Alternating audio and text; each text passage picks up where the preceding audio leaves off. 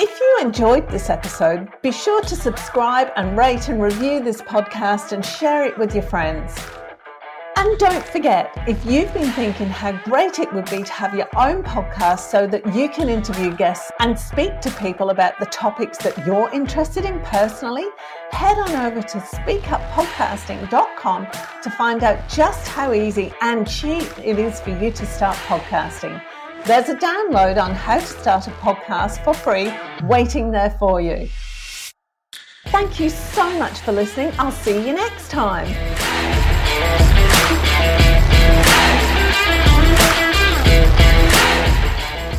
Hello and welcome. I'm here today with Debbie Rivers. I can't even say it. Debbie Rivers. Welcome, Debbie. How are you? Sorry, I can't even talk either. Menopause has got a grip today. It's going to be one of those days. I've been looking forward to chatting to you because you're a relationship expert. You've got a background in NLP, you've got all sorts of coaching things, but you concentrate on supporting people like midlife, older people, or people who are just coming out of relationships in creating themselves again and having a look at the relationship and all that kind of thing. Talk to me about what it is you do and why you started doing it. Okay, so my personal motto is it's never too late to have the life and the love that you want. And probably why I started doing what I did as a kid, I had the dream of my own happily ever after. I imagined having the Brady Bunch, not the Brady Bunch, but the perfect family, the perfect kids. And when I was unhappy in my marriage, I didn't imagine that would be me. And at some points, I was so unhappy that I used to ask people how I could be happy and what happiness looked like and how they were happy. So I ended up walking away from a 21-year marriage, which for anyone that's done that, people say it's the easy option. It's one of the hardest things you're ever going to have to do, even if you want it. Like, I felt like I was cutting off half my body and trying to live because I went from living at home to living with my husband. I'd never made choices on my own before, let alone, chosen what I wanted to do, where I wanted to go, a house by myself, furniture by myself, which was all wonderful things to do. But long story, I didn't leave to meet someone else. I actually, very cliched, wanted to find myself, wanted to find what I was passionate about, wanted to go travel because he didn't want to travel. So I traveled to 35 countries since I've left my marriage and had a wonderful time. Along the way, sorry, I'm talking too much. Along the way, I really did know that I wanted to be in a relationship and dip my toe in the dating world. And it's such a different world. Like, how do you navigate that? There weren't dating apps when I was single the last time. And there weren't the horror stories that you hear. And dating comes with its own language. But I also found that when I started dating, I'd find ways that fear would get in the way, that I would sabotage, that I'd be scared of making a bad choice. So I went and did a lot of training to how I could help myself and how I could help other people. And that's what I do now. And I love what I do. Let's start at the beginning because we were talking just before we came on air. And you touched on it just then. Leaving a long-term relationship, I don't know where that idea comes from. It's the most difficult thing to do. It is not the easy option. Talk to me about that because... No, it would be easy. Yeah, it was not... I didn't wake up one morning and go, that's it, I'm going to end my 30-odd year marriage. I've had enough now. And there's no particular reason, but I'm just going to move on with my life. How do you do that? It's just not easy. No, and you've got kids involved and life tied together. And I don't know, I used to think just being unhappy, that wasn't enough of a reason. Like, he was a good man, he wasn't a terrible man, but we just got to a place where it wasn't the life I imagined. This wasn't how I imagined my life to be. But walking away, I don't know, like I felt guilty. I felt shame. I felt like I was a failure at the one thing that I wanted to do. And I know plenty of the people I work with feel the same way. And that gets in the way of you living the life that you want to. And then it comes, what's coming up for me, is it selfish as well? Because if your life is okay, why would you want to, there's actually two things here. If it's okay, why would you want to change that? is it just because the grass is always greener on the other side? And are you being selfish for wanting more? Do you know, it's crazy because you only get one life, don't you? So it's not selfish for wanting more. Do you know, I don't know about, like, at the end of my marriage, we went and did whatever we could take. We went and did counselling. We went and did some of those things, and we were just so polar opposite. I wanted to travel the world. He wanted to go live in a country town and never talk to another person ever. Whereas I love talking to people. So it just felt, I don't know, I felt to some degree I'd given up some of my dreams to be married. And in some part of, I don't know whether you call it your soul or yourself, I couldn't do it anymore. And I think one of the biggest reasons that people split up midlife, it's easy to be distracted when you've got kids. It's easy to focus on them and to be busy. But then when they grow up, you're just left there with each other thinking it's not even making you happy. It just doesn't feel good. For either of you as well. It's not just about us. It's like for me, we've known for a few years that the relationship wasn't moving either of our lives forward. And we had 4 kids, and it started, that's a really good point actually, because it was when the kids started growing up and I started looking down the barrel of being an empty nester or an almost empty nester and going, oh, what now? Because I'm so used to hanging around and waiting for somebody to need me for something almost. That was my purpose in life. Yeah.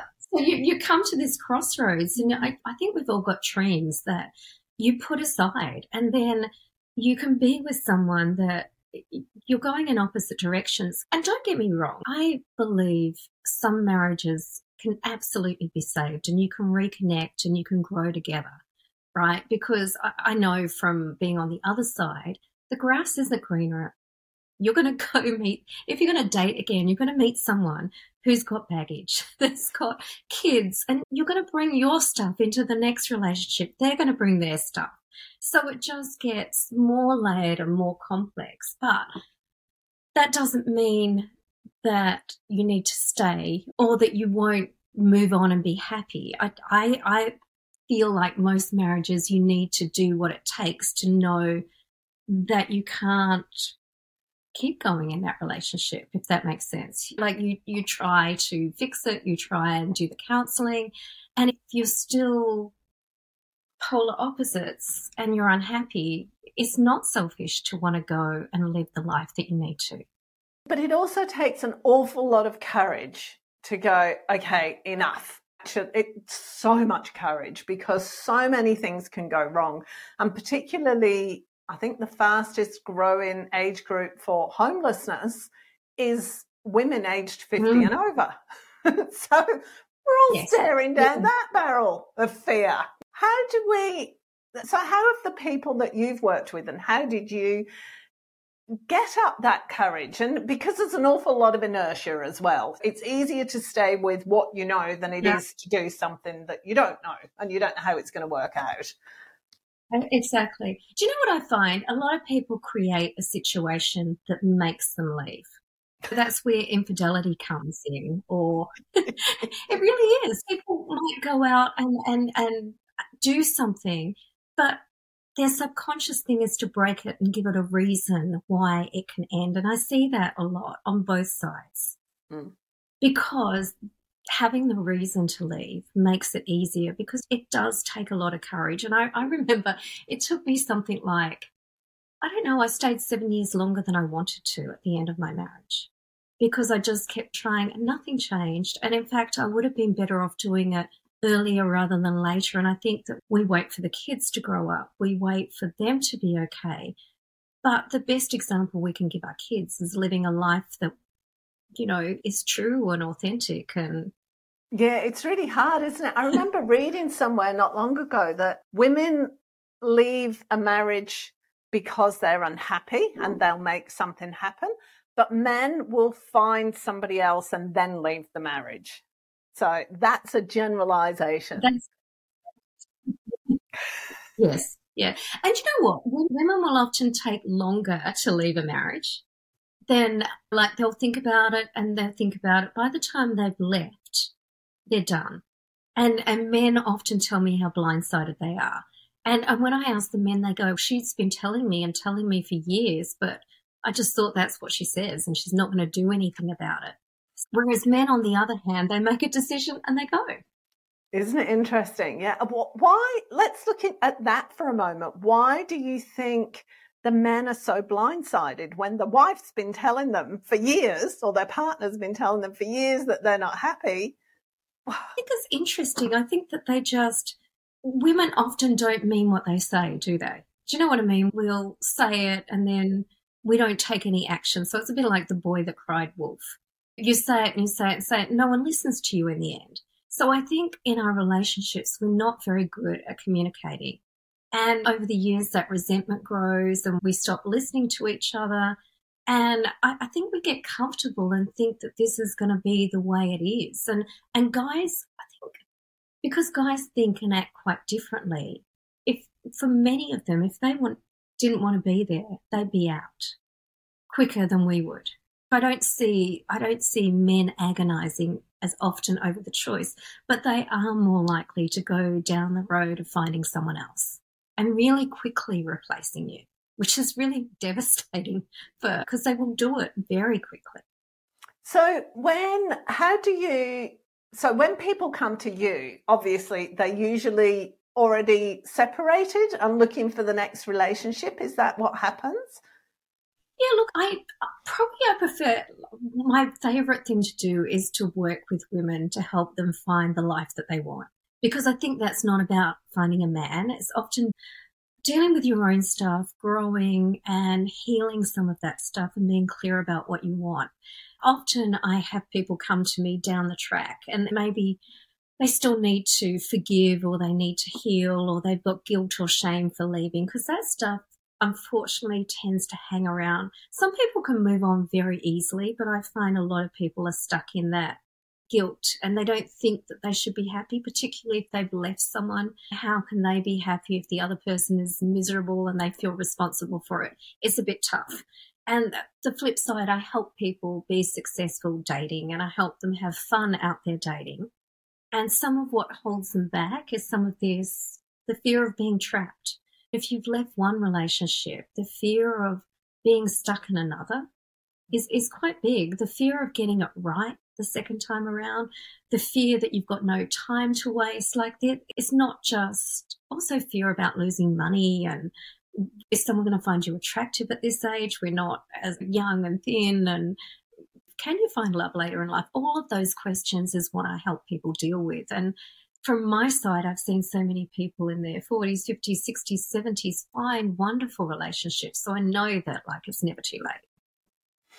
So in terms of unpacking your own baggage, what are the kind of things you look at? Because like you say, if we've had one failed relationship, if you don't start looking at why you were unhappy with that relationship, then you're likely to repeat it. That's what the statistics say, isn't it? Yeah, and look, there is some research that said most people leave a relationship hell-bent not to ever do the same thing again. And the majority end up in exactly the same relationship.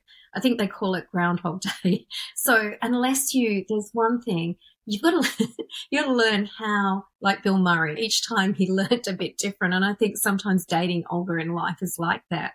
One time he learnt to play the piano. Another time he learnt something else. You either have to learn why that type of person doesn't work for you, because we often have a type. And if we choose the same type of person again, we're going to get the same results, right? Or if we are going to choose the same type of person, what is it that we bring into the relationship that causes that dynamic? And that comes down to relationship skills, being able to ask for what you want and what you need, be clear about what's important to you in life, not lose yourself in another relationship. And I find plenty of women do that. So it's really being clear about what it is that got you there in the first place. And I think one of the best things that you can do when you leave a marriage is go find yourself, as cliched as that sounds. Go find what you love. Go find what you enjoy. Because for so many years you compromise for what they want to do. and you give in. Whereas you can go try classes, you can go, I love traveling alone. And I found that I traveled with friends, but the best experiences I had was on my own, where it forces you out of your comfort zone and you experience different countries and different lives and a different lifestyle. So it's finding your passion and what you enjoy, especially after you've brought up kids, right? You've devoted your life to them. You don't really know what it is you want. I think most of us aren't, though. Even the other week, one of my eldest sons said to me, I said, I can't remember what I said. Something about, I maybe ought to think about doing this because of the cats. And he's, Mum, why don't you just do what you want to do with no regard for any of us kids or the cats? But we're so used to putting everybody else. I'm so used to putting everybody else first.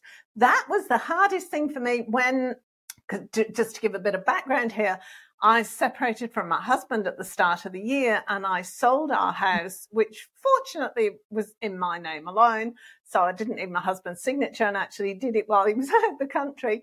And I moved house. But when I was looking to move, I was still in the thing of, okay, because this is what we've done over the years, buy a house, do it up, live in it for a while and make some money on it. So I was still in that thing. Okay, I need to buy a big house and I need to do it up and it's got to be 4 or 5 bedrooms and it needs to be big enough for everybody. I've got a child that lives in Canberra, one in Geelong, one in Brisbane, and I live on the Sunshine Coast, nowhere near my children, right? So why do I need enough bedrooms for everybody? And one of my daughters sat me down and said, Mum, what do you want? And I'm like, well, I don't know. I found it so difficult. Yeah. Give me suggestions. Well, I think you might like something really light and bright and something near the beach maybe and close to the cafes. I'm like, oh yeah, I would. Yeah, that's a good idea. I couldn't think of it myself. So, yeah, I think we just don't know. And I think that is an exciting part, to go and find what you like and stop choosing for your kids, choosing for someone else. And I think a lot of women do. They put everyone else first. Menopause is good for one thing. It helps you stop putting up with the crap you don't want. And I think that's another reason that women leave, that women's hormones change and they become more like men and men become more like women at this time of life, right? Yeah, I think you're right with that. And that was a big shock for me because unfortunately I was going through menopause as my 2 daughters were going through puberty. So that was a really interesting household. And but it's like I was suddenly shocked by what I didn't want to tolerate anymore. Yeah. It was really interesting. And I spoke to a psychologist a couple of years ago, and she did say that a lot of men in long-term marriages, when their wife hits 50, 55, and they suddenly go, I'm not happy with you just sitting there and me bringing you dinner to you and you acting lording it over everybody. I've had enough. And the husband's like, but she's put up with this for 30 years. Why is she suddenly getting upset about it? And I think it's a massive shock. Yeah. And I think women's testosterone levels rise, right? So then they change their focus and they don't put up with stuff. And men's lower. They're later in life looking for more of a connection with someone. So it shifts and changes, and it gives us the ability to make some of these choices we wouldn't have made before. That's really interesting. Let's just go back a couple of steps because I sidetracked the thing then. How do you actually get to the bottom of what it is you want? Because I have no clue, not a clue, zero clue. And it's really confronting to even think about it. Do you know what? You're not going to know what you want. So the fun is to go and experiment and go try. You don't have to make any hard and fast decisions. Maybe the things when you were younger and you go, I always wanted to try that. Go try it. Go try a dance class. Go try an acting class. Try a painting class. I would look up meetup.com, and meetup.com is in every city in the world. And they have, I'm not sure if you've seen them, different interest groups for different things. There's everything from business networking to singles groups. There's like crochet in a cafe, golf, hiking. So you can go and join some social groups and without paying any money, meet some new friends, expand your life. And you don't have to be stuck in any one choice. And I think that's the fun of it. And for many women, the last thing you want to do is date when you get straight out of a relationship. It's more important to go, what do I love? And then you can go meet someone who matches that when you're ready. That's a really But yeah, have fun playing. Yeah, I was going to say it's a really good way of doing it because it's like baby steps. It's almost like you're not getting back on the dating scene. You just go in to try to figure out what it is you enjoy now. What gives you joy in life? What gives you passion in life? What makes you want to get out of bed in the morning almost? It's not looking for a relationship per se. It's learning about yourself, isn't it? Yeah. And I think when you get out to dating should be a bit like people go, I want to meet the person. But it's almost like you're going into kindergarten, right? In kindergarten, you learn by playing. You learn by being messy and whatever. So I think whatever you do, bring back the joy in your life. Like I often tell women to go on a pleasure diet, right? Or the challenge for a month. Do one thing each day just for the pleasure of doing it. And it's a bit like a pleasure hunt. You've got to go find the things that give you pleasure, whether that's walking along the beach, whether that's joining a book club, whether that's whatever it is, do one thing just for the pure joy of doing it. And that happiness at any age makes anyone more attractive. If we worry about aging, I think when you're living a life that you love, those people are the most attractive in life, right? Yeah. The happy people, they're the ones you want to be around. Yeah. And we remember how we feel around people long after we remember how they look. So I think it's really important to reconnect with yourself, not what a husband wants, not what your kids want. What do you truly want? And just go on an experiment to find that without any pressure, without anything to find your purpose or mission in life. It's just what brings you joy and happiness. Is it difficult? Because if you start seeing people just for the pleasure of it, if you're going back to kindy and you're going to try making those friendships again, which tend to go horribly wrong, you see a 5-year-old think, I hate her. She was your best friend this morning. It's an interesting scenario to go back to because you've also then got to be able to not necessarily forgive yourself, be willing to make mistakes and be willing for stuff to go horribly wrong and blow Absolutely. up in your face. And you will make mistakes, right? You will, because we're not robots, we're humans having a human experience. I think sometimes people put too much pressure on themselves. And I think for a lot of women, if you come out of a marriage, making a new group of friends is one of the most important things you can do. I know when I left mine, I had to make a whole different group of friends. And I did that through meetup groups and people that I'm still friends with 17 years later. And it's fun to make new friends, but sometimes we feel like we can't. But there are so many people in the same position as you are. And when you find the people who are your people, it just makes life better. That's probably one of the most challenging things, isn't it? Going meeting new people. That's a scary thing.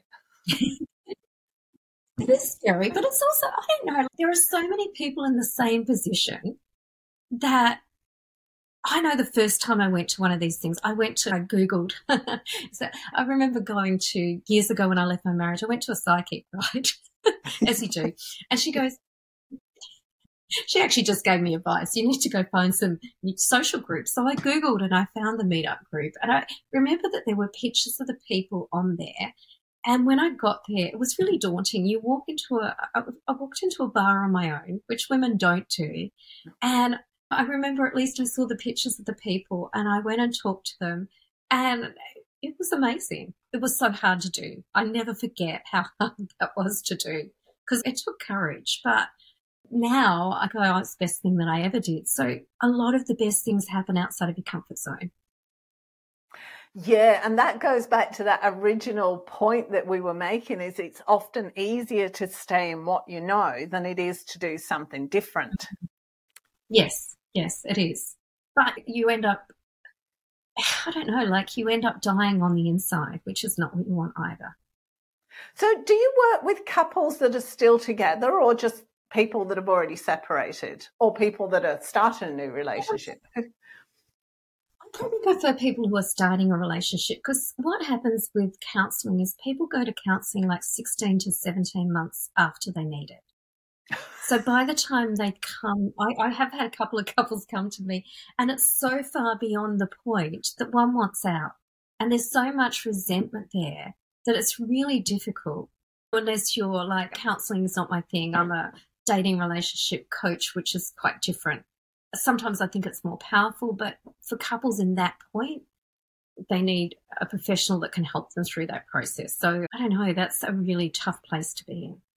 Even there are people like divorce coaches. I think that's also a tough spot to be in, helping people through that difficult time, because it really is, I don't know, I think it's one of the hardest things that you're ever going to go through in life. Like all of the stages, you're going to have the stages of grief when your marriage dies, even if you want it, because it's like the death of something that you had once. It's a really tough thing to go through, even if you both want it. I see people experience so many emotions, so much.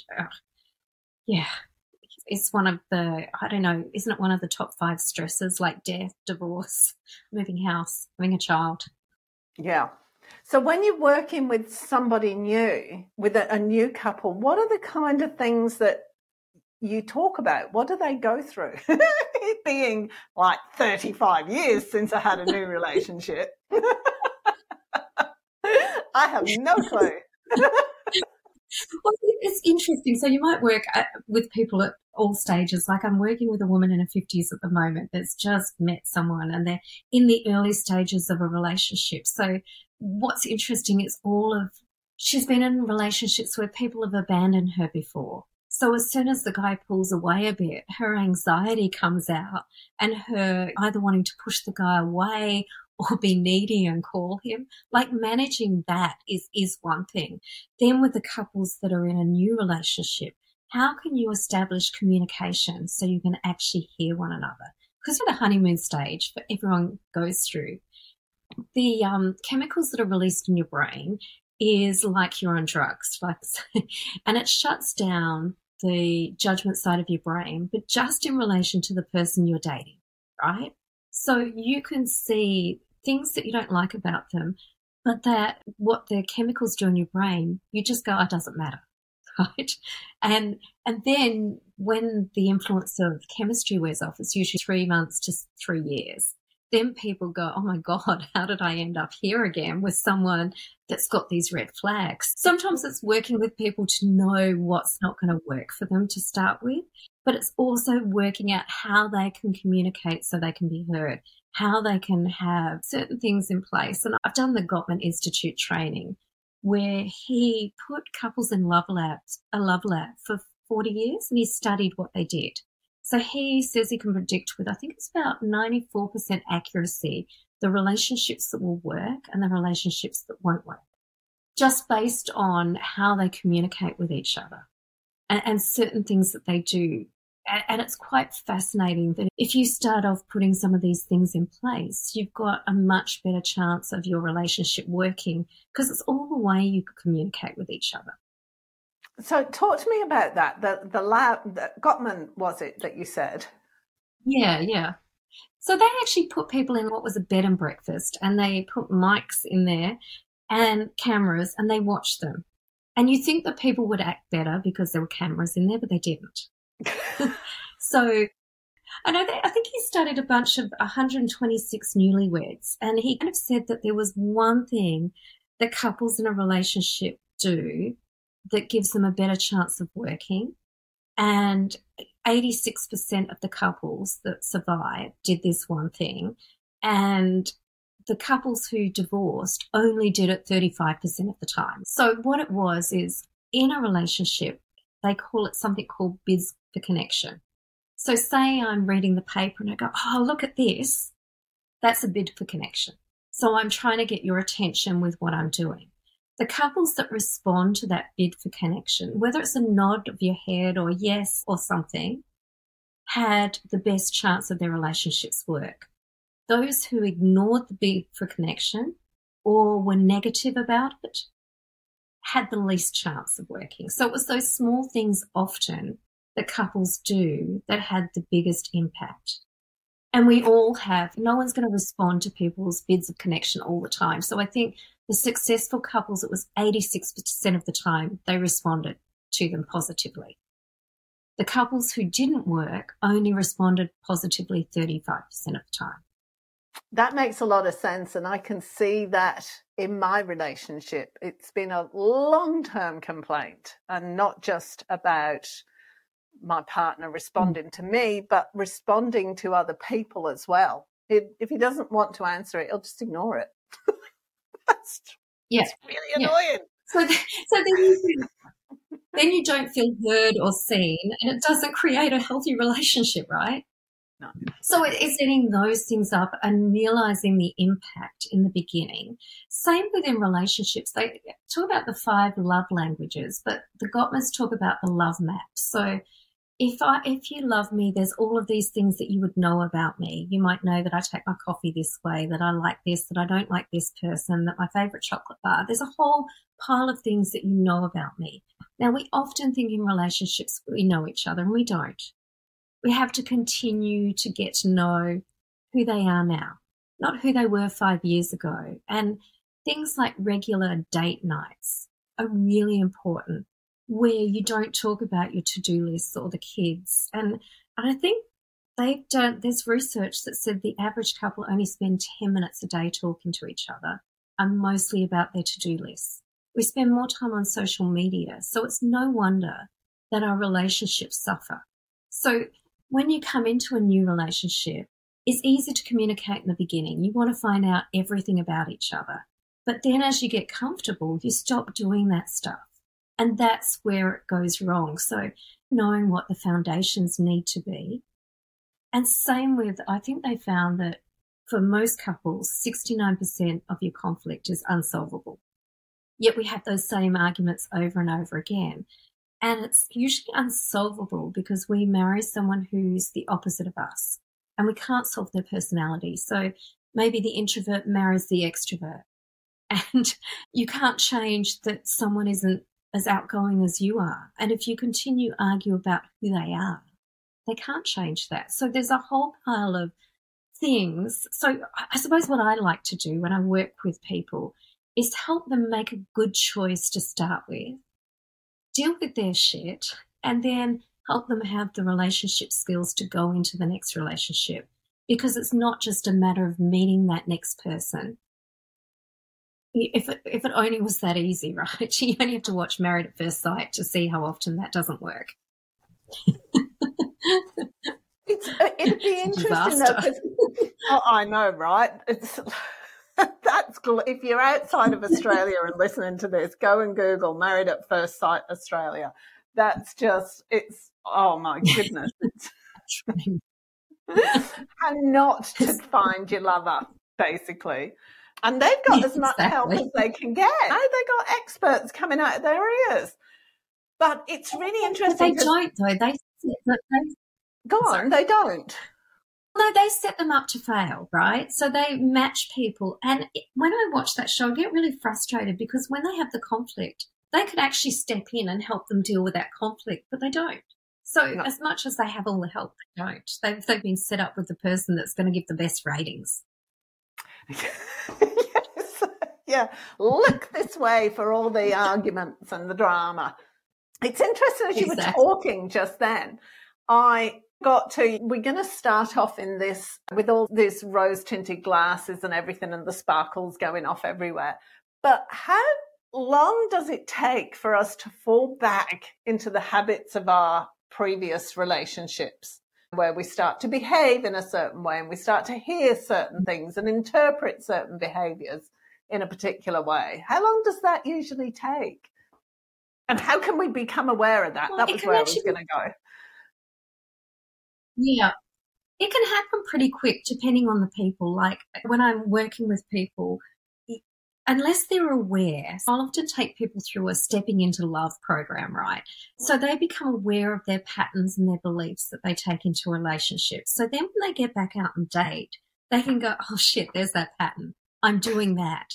This is really old stuff. It's not to do with this new relationship, because most of what we do is automatic as humans, right? That's of what we do without thinking. We drive the car without thinking. Our brain works on automatic with most things, especially with relationships. So it can be easy when it's exciting, but then when you get comfortable. But I think people get into their patterns really quickly if they're not aware of them. And they often think it's just a matter of finding someone different. But with that different person, if you bring your insecure self, if you bring the person who doesn't trust someone, you're going to end up sabotaging that relationship pretty quickly. I love the saying that it's almost like you're bleeding over someone that didn't hurt you in the first place. So you're wounded going into dating. If you think all men are cheaters and you go out in the dating world with that viewpoint, you're going to look for evidence of the truth and you're going to find it. And I think some people will be so cynical and so accusing that they push people away too. So it's so much more complex when you date the second time around. But when we say some of these things, I think some of the reason I do what I do is it doesn't have to be that bad. Dating can absolutely be fun. And it really is. Our relationships are where we get the best personal development ever, because it's a mirror to show us who we are a lot of the time. What is available on the other side? Sorry, I've got to say to everybody who's watching right now, please excuse me having to constantly push up my glasses. I'm not being rude or giving anybody the finger. It's really hot in my room at the moment, and I can't put the fan on because my hair goes all wonky. So I'm just going to put that out there. So this is a lot of work on ourselves, isn't it? Like basically this is all about working on ourselves, getting to know ourselves. But I hear so many people say to me, oh, but that's just the way I am. You need to put up with that because that's just the way I am. Yeah, no, I think that's a choice. And saying that's the way you are is very empowering, right? But coming out the other end, dating like at this age is more complicated, because when we were young, everyone looks equally, we're all equally young. It's really easy. You've got nothing to worry about. It's easy to fall into a relationship, right? The stakes aren't that high. People haven't had these experiences that affected them, and they may have stuff from childhood from their parents. So don't get me wrong. Like we've all had stuff when we're younger, but it doesn't seem as hard to deal with than when you get to your 40s, your 50s, your 60s and beyond, right? And what you find is here you come into the dating experience with your stuff. They come into the dating experience with their stuff. And no longer do we look how we used to. I often think women will swipe through the dating apps and go, oh, this guy looks terrible. This guy looks terrible. And I think of people like Mick Jagger. If you saw him on a dating app, you'd swipe the other way, wouldn't you? But people are so much beyond what they look. And this whole people tend to approach dating very superficial. Like I work with a lot of people that want to meet George Clooney, who lives 5 k's from their house, who's financially secure, who's intelligent and funny. Now, that's just not realistic, okay? And the men want Elle Macpherson. So there are some amazing people out there, but what I find people get caught up in is it's easy to get caught up in the superficial and what someone looks like rather than how someone makes you feel. You want the person that's got your back. You want the person that's with you at your parents' funeral. You want the person who has emotional intelligence and is kind. But people rather go look at the height, the superficial stuff, and sometimes they don't look at themselves as equally. And I do find like a lot of women will say, because women will come out of a relationship and do work on themselves, men not so much. Men are less, a lot of guys don't get over their breakup so much. They just want to leave one relationship, jump into the next, and jump into the next, but never dealing with anything. So women get frustrated with that from men. But on the flip side, there are so many good single people out there that there isn't any lack, but it can feel that way at times because dating is a different world. It's interesting you saying that because, sorry, there's a bit of a lag and we're talking over each other here. It's interesting you saying that because it's a completely different scenario, isn't it? When you're young, you've got your whole life ahead of you. It's all new. But when you get, the older you get, you've got decades more experience. Your tendency is going to be far more cynical. There are a lot less possibilities. Yes. just a lot less possibilities, and good possibilities anyway. And the bad possibilities far outweigh the good ones. And then quite often you can look at it and go, do you know what? It's just too hard. It's because it is a whole different scenario, isn't it? Dealing with that from our age group. I think that people do go, this is too hard, and they give up. And you've got all the horror stories out there, the scams, the cheating people on dating apps. Like there are so many horror stories and so much fear. And then you come with your own fear. That it makes it hard. And I know that, but dating apps, and this is a whole nother podcast, right? A lot of the people when they go on dating apps only choose the top 10% of people. So maybe they're choosing the George Clooney's and leaving the other wonderful people out because they don't have a good profile. They don't have good pictures. It's only two-dimensional, right? And good people miss out on good people because it's too superficial. And I know I did a podcast interview with some women in the eastern states that developed a dating app. And when they were developing their dating app, they put their partners in it and they weren't a match. They didn't choose them. So sometimes what we think we're going to choose and what we actually choose are two different things. That's really fascinating. Because even if I think about my husband, the one that I've just separated from, if anybody had picked out who my husband was going to be, it wouldn't have been him. For some reason, he just wasn't my type in personality, looks, anything. He just wasn't. So really fascinating. So it'd be interesting to go on those apps and have a look. Maybe not right now. I do think people go, maybe you go on an app and you feel like 90% of the people are wrong, but you only need one. So there's ways that you can get out there and meet people. And I've worked with people who have met people on Tinder and got married from Tinder in their 50s and their 60s, and they're really happy. So you might hear the horror stories out there, but if you're in this position, there are plenty of good news stories, but you're not going to hear them in the media because it's not newsworthy. People like to have groups that are about their bad dates. We like to talk about the bad stuff, but I do think that on the other side of divorce, if you want another relationship, it's absolutely possible. And sometimes allow yourself the time between the two to discover who you are, discover if that's what you want. Like there is no however you want your life to be. Yeah. Oh no, I left my marriage when I was 42. And I probably dated on and off for 15 years. I didn't want to be with someone. So I traveled. I had relationships that suited me. And then when I was 55, I've met someone that not when I was 55, I've been with him for a couple of years. So I'm in the relationship I want to be at the time I wanted it to be, if that made sense. Where people say it's too late, it's not too late. So it's about time to wrap up. Is there anything else you want to talk to us about? I think we've covered so many things in this interview, right? We've been all over the place, right? Welcome to my world. So I think you could talk about this stuff like forever, and it's I don't know, like I could talk about this stuff forever. So I think I've covered what I want, but I just think if you're in this position, go find yourself. As cliched as that sounds, go have fun dating. And it's gonna be messy at times, but start to find out who you are, what makes you happy, and don't ever abandon yourself again for someone else. Thank you. How can people get in touch with you? The links will be on the website, on the webpage that goes with this podcast, but just tell everybody how they can get in touch with you. Okay, so my website is debbierivers.com.au, and you'll also find me on Instagram to find me.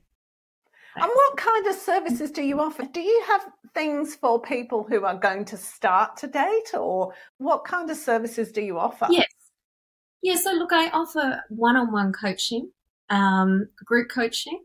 I also have some online programs that people can do. I have got a workshop coming up for people in their 40s, 50s and beyond, the Love Lab, How to Master the Art of Dating. And it's just a Zoom workshop, so they can join me from anywhere. And yeah, so I will work with people at whichever stage they're at to get the results that they're looking for. And then, yeah, I've forgotten what I was answering now.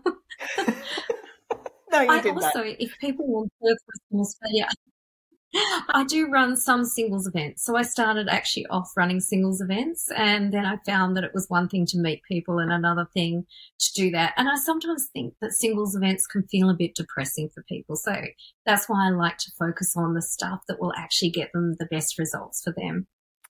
Fantastic. Thank you so much. I've had such a good time talking about this. Me too. Thanks. If you enjoyed this episode, be sure to subscribe and rate and review this podcast and share it with your friends.